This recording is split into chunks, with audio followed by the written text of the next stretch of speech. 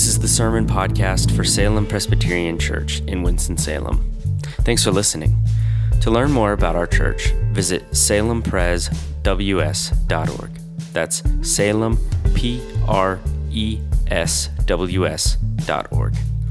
We believe preaching is best when experienced as part of the larger drama of God's people gathering. Something spiritually unique happens when God's people are together. We meet each Sunday to let the liturgy shape us, to hear preaching, and to take the Lord's Supper. And these acts are more robust when done together. Join us Sunday evenings at 5 p.m. in downtown Winston-Salem at 600 Holly Avenue.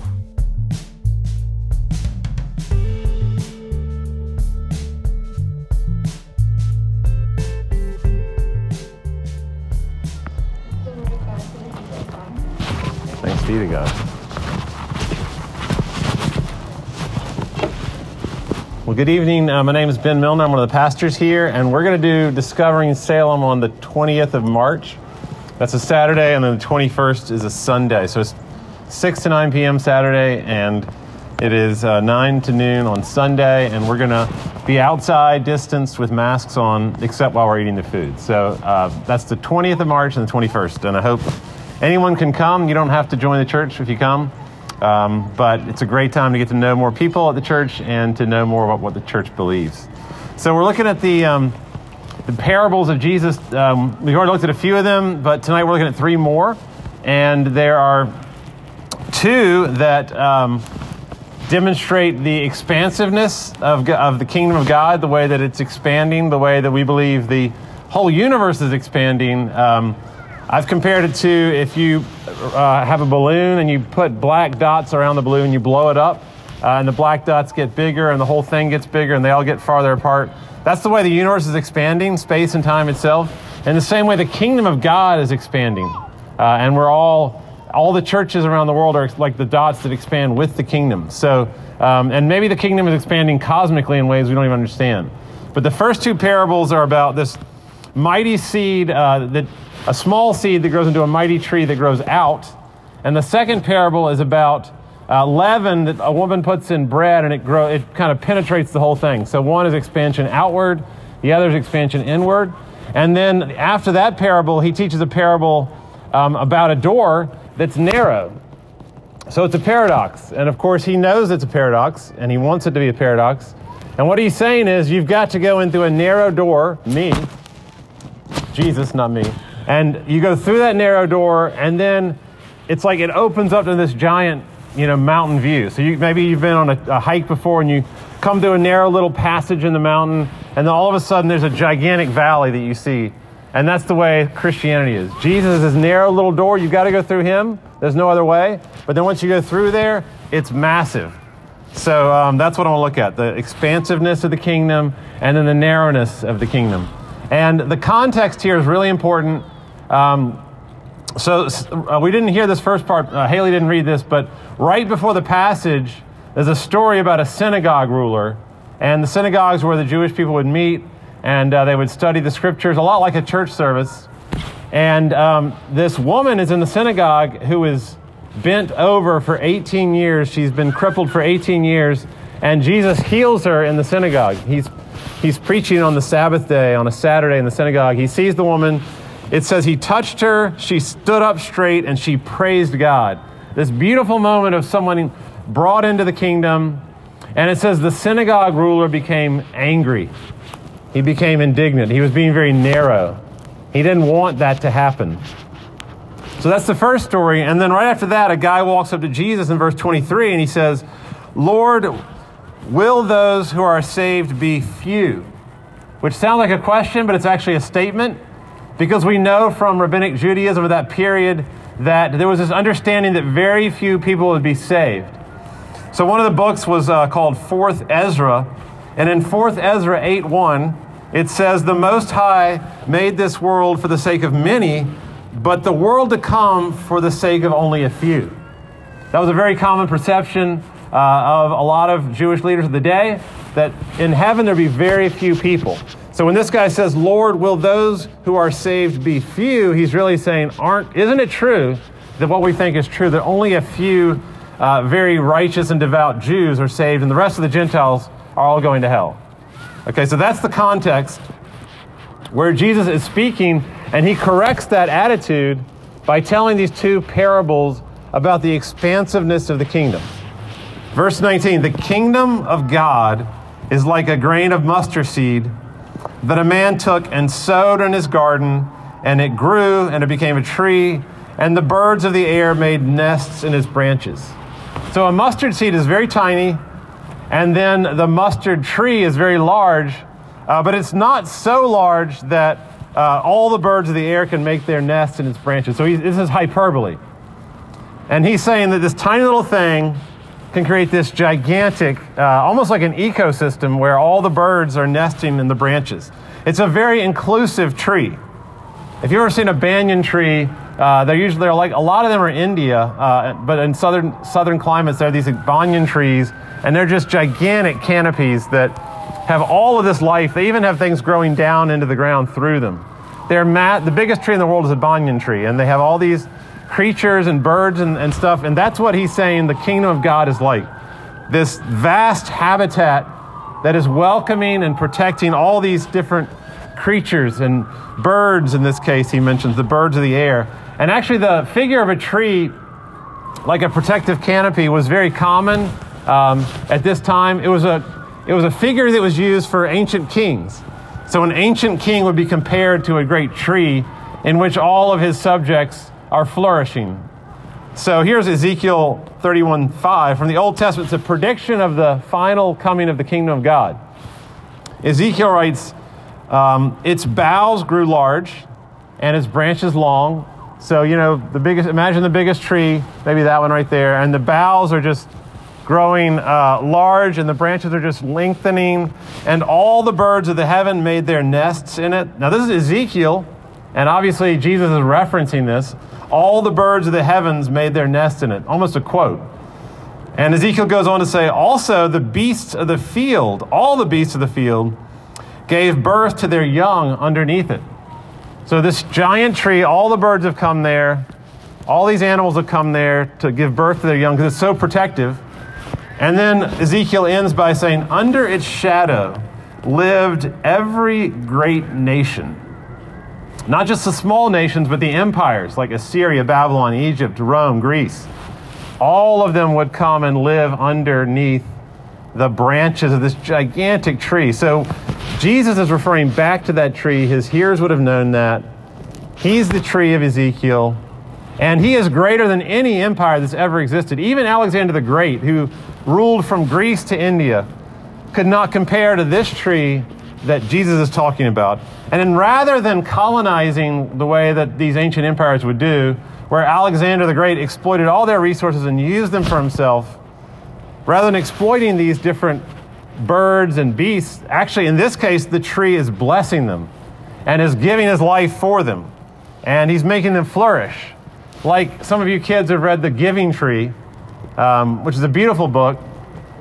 Some people have called it abusive. I think that's wrong. I think it's a beautiful story, this tree, and it says that this little boy gathered her leaves and climbed her trunk and swung in her branches and slept in her shade. So if you ever read The Giving Tree, that's what he's talking about here. This beautiful example of a kingdom, a king who comes and blesses the whole world with shalom, with peace. Unto us a child is born, Isaiah 9:6. Unto us a son is given, and he will be called Wonderful Counselor, Mighty God, Everlasting Father, Prince of Peace. And that's what he's talking about. That Jesus is this tiny little seed who comes and he brings forth this gigantic kingdom that is protecting all the nations under its branches and creating peace and flourishing underneath them. And at this time, we all saw it happen this week in Washington, D.C. And at this time, to say that this tree exists is so important. For you and I to believe that even though there was a man walking through the Capitol with a Confederate flag, which is such a disgrace to our country, that in the Capitol where that was put down intentionally, that a man would walk through with a Confederate flag. Or you might have seen the man that was like scaling the walls of the Senate chamber. It just felt like a total disgrace to our country, a sacrilege really. If there's anything sacred about our country that's a secular country, it is the the rotunda in the Capitol, and there was a man scaling the wall like in a military outfit. And somebody had hung a noose in front of the Capitol on the lawn. And so you see that, and there was very minimal resistance from the government, like a total double standard from some of the things that happened this summer. And, it seems like there's absolutely no peace at all. And it's just continued, the news has just continued to talk about what happened. You just learn more and more. You see certain videos, and it's really horrifying. But in this time, we've got to remember that Isaiah said, of the increase of his peace and his government, there will be no end. And so even when that's happening in Washington, we know that behind the scenes, it's not going to make CNN or Fox News or any newspaper headlines, but behind the scenes, here on this lawn, in churches around the world, there is peace that is growing. There is a ruler that is not like our president, and there's a ruler who will sow peace instead of division, and he is reigning over the world right now, and we believe that as Christians. And the growth, part of the parable's point is the growth is small, and it's almost imperceptible. And it's growing in your life, even as it's growing in our community and around the world in churches everywhere. This tiny little seed is growing, and it's creating shalom all over the place. It's done it for 2,000 years. And under its branches have grown things like hospitals, a uniquely Christian thing. Universities, same thing. Even the growth of science itself is a uniquely Christian thing that has grown under the boughs of the tree of the kingdom of God. And abolitionists and suffragettes pushing for more and more people's rights, all of that is part of the growth of the tree. And although many horrible things have been done in the name of Christ, this is still happening. And that leads to the second parable, which is the parable of the yeast, which is interesting that he uses a woman as kind of the star of the parable. That would have been unusual. So that in itself is interesting. But in the second parable, it's not so much about a spreading tree, but about yeast that goes deeply into every single part of the flour and the water and the bread. So it kind of operates differently than the seed going into the tree, almost the reverse direction. Instead of spreading out, it's spreading in. And he says in verse 21, my reign is like leaven, that's yeast, that a woman took and hid in 3 measures of flour, 50 pounds of flour, it's a lot of flour, until it was all leavened. Again, it's hyperbole, 50 pounds of flour, a little bit of yeast, and the whole thing. I don't know how many loaves of bread would 50 pounds of flour bake? A lot. And he's saying a little tiny amount of yeast is put into that flour. And if you know anything about baking, you can buy that yeast in those little packets. You put water in there, you put it in the flour, and it begins to bubble and ferment. Like life begins to grow. And this is dead little flour particles, and the leaven goes in there with the flour and the yeast, and it begins to bubble up. And pretty soon you bake it, and this beautiful single loaf of bread comes out of all those disparate pieces of flour.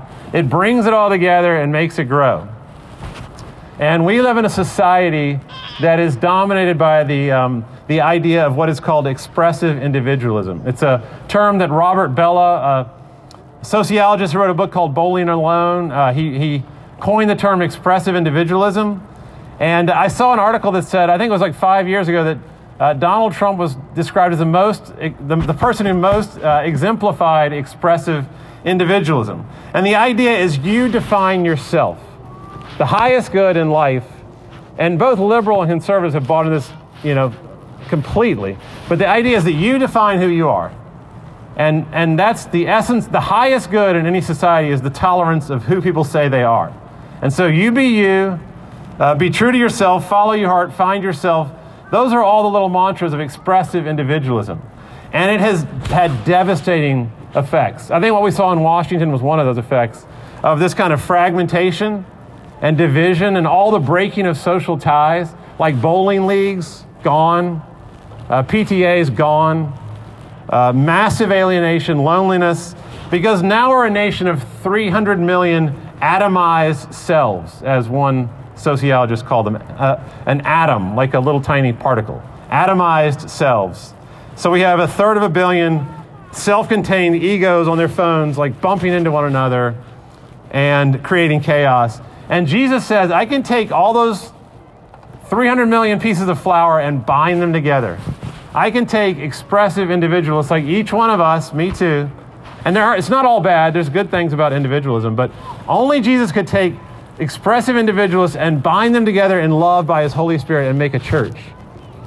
Make people who call themselves brothers and sisters and give up some of that right to define themselves as he wraps himself around us and makes us learn how to love each other. 1 Corinthians 10:17 says, we who are many are one body because we are all one loaf.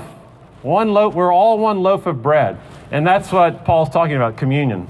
So just think about all the ways that Jesus could use you to bind instead of spread and break apart and loosen. And all the ways that he could use you to be part of a leavening of this body of people and connecting people instead of breaking people apart. And if you would concentrate on yourself a little bit less, and me too, and your profile and your likes and your image, and you think more about on how can I be part of bringing people together and unifying people and bringing peace. A home where birds make their nests. I mean, how could your home be a place where birds come and land? That's point one, is the expansiveness of the kingdom of Christ. It's like a little seed that turns into a mighty tree. It's like a bunch of flour that is brought together by yeast. So number two, briefly, the narrow door. Strive to enter through the narrow door. Again, I said this earlier, it's a paradox, it's ironic, but he's saying that the narrowness of the door is the only way that you're going to have the expansiveness of the kingdom. Because Jesus is the door. He only is the door. Okay, we believe that that's one of the scandals of Christianity. It's called the scandal of particularity, is that we believe there's one man, and only one man, who is ever God. In fact, no one else has ever claimed to be God, except for crazy people. So he's the only one who's ever done that. All the other wise religious leaders in the history of the world, Muhammad and Buddha, everyone else has said, I'm clearly not God. And Jesus said, I am God. And so he is that one door because he is the one who said, I am God, come to save. Jesus said, I am the door, John 10:9. If anyone enters by me, he will be saved. No more weeping and gnashing of teeth. And he will go in and come out, and he will find pasture. So again, think about what he's saying there. I am the one little sheep gate. It's got to be through me. But if you come through me, there's this giant pasture where you can graze and you can have all this freedom. But you have to come through me. Which leads to the question, why him? Why not any other religious leader? And the answer is because he is the only kind of door. There are many, many doors, but there's only one door that on top of that door says rest. So it's a room full of rest, because all the other doors make you do all this stuff to be saved, but only that door, he does everything to save you. And so it says on top of that door, rest. And so in his kingdom of rest, it's a green pasture. It's still waters. It's not a factory of workers doing all this stuff. He says, notice in verse 24, strive to enter the narrow door. So they're striving and making every effort. But then in verse 29, he says, people will come from the east, west, north, and south, and they will recline. Like a recliner. Like a lot of you are sitting in these seats, you're reclining. Some even have your feet up on little things, I think it's great, and you're in this posture of reclining. And that's the posture of the kingdom of God. People will come from the east and west, north and south, and recline at the table of the kingdom of God. So it's a paradox again. You strive, which is a word used for ancient Olympic athletes. And they would organize their entire life around their craft, whether it's diet or sleep or exercise. Their entire life was, as modern Olympic athletes are, completely organized around their craft, their skill. So he's saying you've got to make every effort to recline, to enter into rest. Actually, the book of Hebrews puts it best. I love this verse. It's so short. Hebrews 11:4 says, make every effort to enter into his rest. You've got to make every effort to enter into the rest offered by Jesus Christ. It's a very unique kind of striving. I mentioned it a few weeks ago. It's the ruthless elimination of hurry from your life. This great spiritual writer, Dallas Willard, was asked, what's the key to spiritual growth? He said, the ruthless elimination of hurry. I've been trying to work on that last few weeks. But that's the only way to have peace and to fight injustice is you have to make every effort to slow down and cut out things in your life and not get busy first, but read and meditate and pray and keep the Sabbath and worship. That's the only way that you're going to find rest for your soul and find peace. It's going to actually make you expansive. You've got to organize your life around the one who is rest himself. And you've got to lay down your restless thoughts onto the triumphant cry of Jesus where he says, it is finished. I have done everything. I've accomplished everything you need. You don't have to keep working and striving to be anxious because I've done it all. And you say to yourself, I am completely right with God because of all the work that he did. Strive to enter through the narrow door of that kind of rest. So the kingdom of God is not a bunch of people running around with their planners and barking out orders, get to work, do this, do that. We fight for peace and justice by reclining at a table, by enjoying a wedding banquet. That's the image. The reclining is a wedding reception. And in the kingdom of God, you join in the festivities of the groom, which is what we're going to celebrate at this table, where you're not sulking in a corner and looking at your watch, ready to get out of there, but you're dancing, you're drinking, you're enjoying yourself, you're laughing with the bride and groom, you're reclining at a table. Again, verse 29, people will come from the east and the west and the north and the south, and they will recline at table in the kingdom of God. Now remember what the guy asked him. The guy asked him, are only a few saved? And Jesus didn't directly answer the question. What he basically said to the guy is, are you saved? Don't ask about them, are you saved? But then he says at the end of the whole thing that people are going to come from the east, west, north, and south. So obviously, what is the answer? No. No, it's not true that only a few are saved. Tons of people are saved. They're saved from every country in the world. They're black and white and brown, and there's no nationalism in that kingdom, and there's no racism, and there's no exclusivism. It's Alaskans and Egyptians and Australians and Argentinians and Siberians, every point on the globe. It's a very international banquet, and no one's earning anything. They're all resting at the wedding feast of the Lamb, and that's what we celebrate at this table. So we're going to partake now of the very plastic version of the banquet that we're going to recline at one day. And I hate that they're in Tupperware containers, and I hate that we're drinking from individual cups and little separate pieces of bread. That's not really the symbolism, but it's the best we can do. And it works. It's still the Lord's Supper. And I always say when we take the Lord's Supper that nobody should feel pressure to come to his table. Jesus would never want anyone to feel like I've got to do this out of peer pressure because my friends are going to do it, so I need to do it too. He would not want that at all. He would want for you to talk to him and to work out with him whether or not this is a good idea for you. So do that. Ask yourself, ask God, is this good for me to do that right now? And just remember, his arms are wide open. He wants everyone to come. And so on the night he was betrayed, Jesus took bread and he broke it. He said, this is my body broken for you. And then he took the cup and he said, this is the cup of the new covenant shed in my blood. And whenever you eat the bread and drink from the cup, once again, it's a proclamation that the kingdom of God has come on earth. And so I'm going to pray for us. And as I pray, if those who are going to serve with me will come forward. Lord, we pray for an experience of feasting in the house of Zion. We will feast in the house of Zion. And we will be together forever around a table like this. And it's going to be a really long wedding reception, the best ever, with incredible food and drink and dancing and reclining and conversations that go on and on. Give us a taste, God, a foretaste right now of the new creation when the kingdom comes and the King returns. As we partake in this very cold night, it's getting darker, help us to remember our true home and what we're looking forward to. In Jesus' name, amen. So on the left side is the wine. If you want the wine, come up those stairs, down that sidewalk. If you want the grape juice, come to my right along here.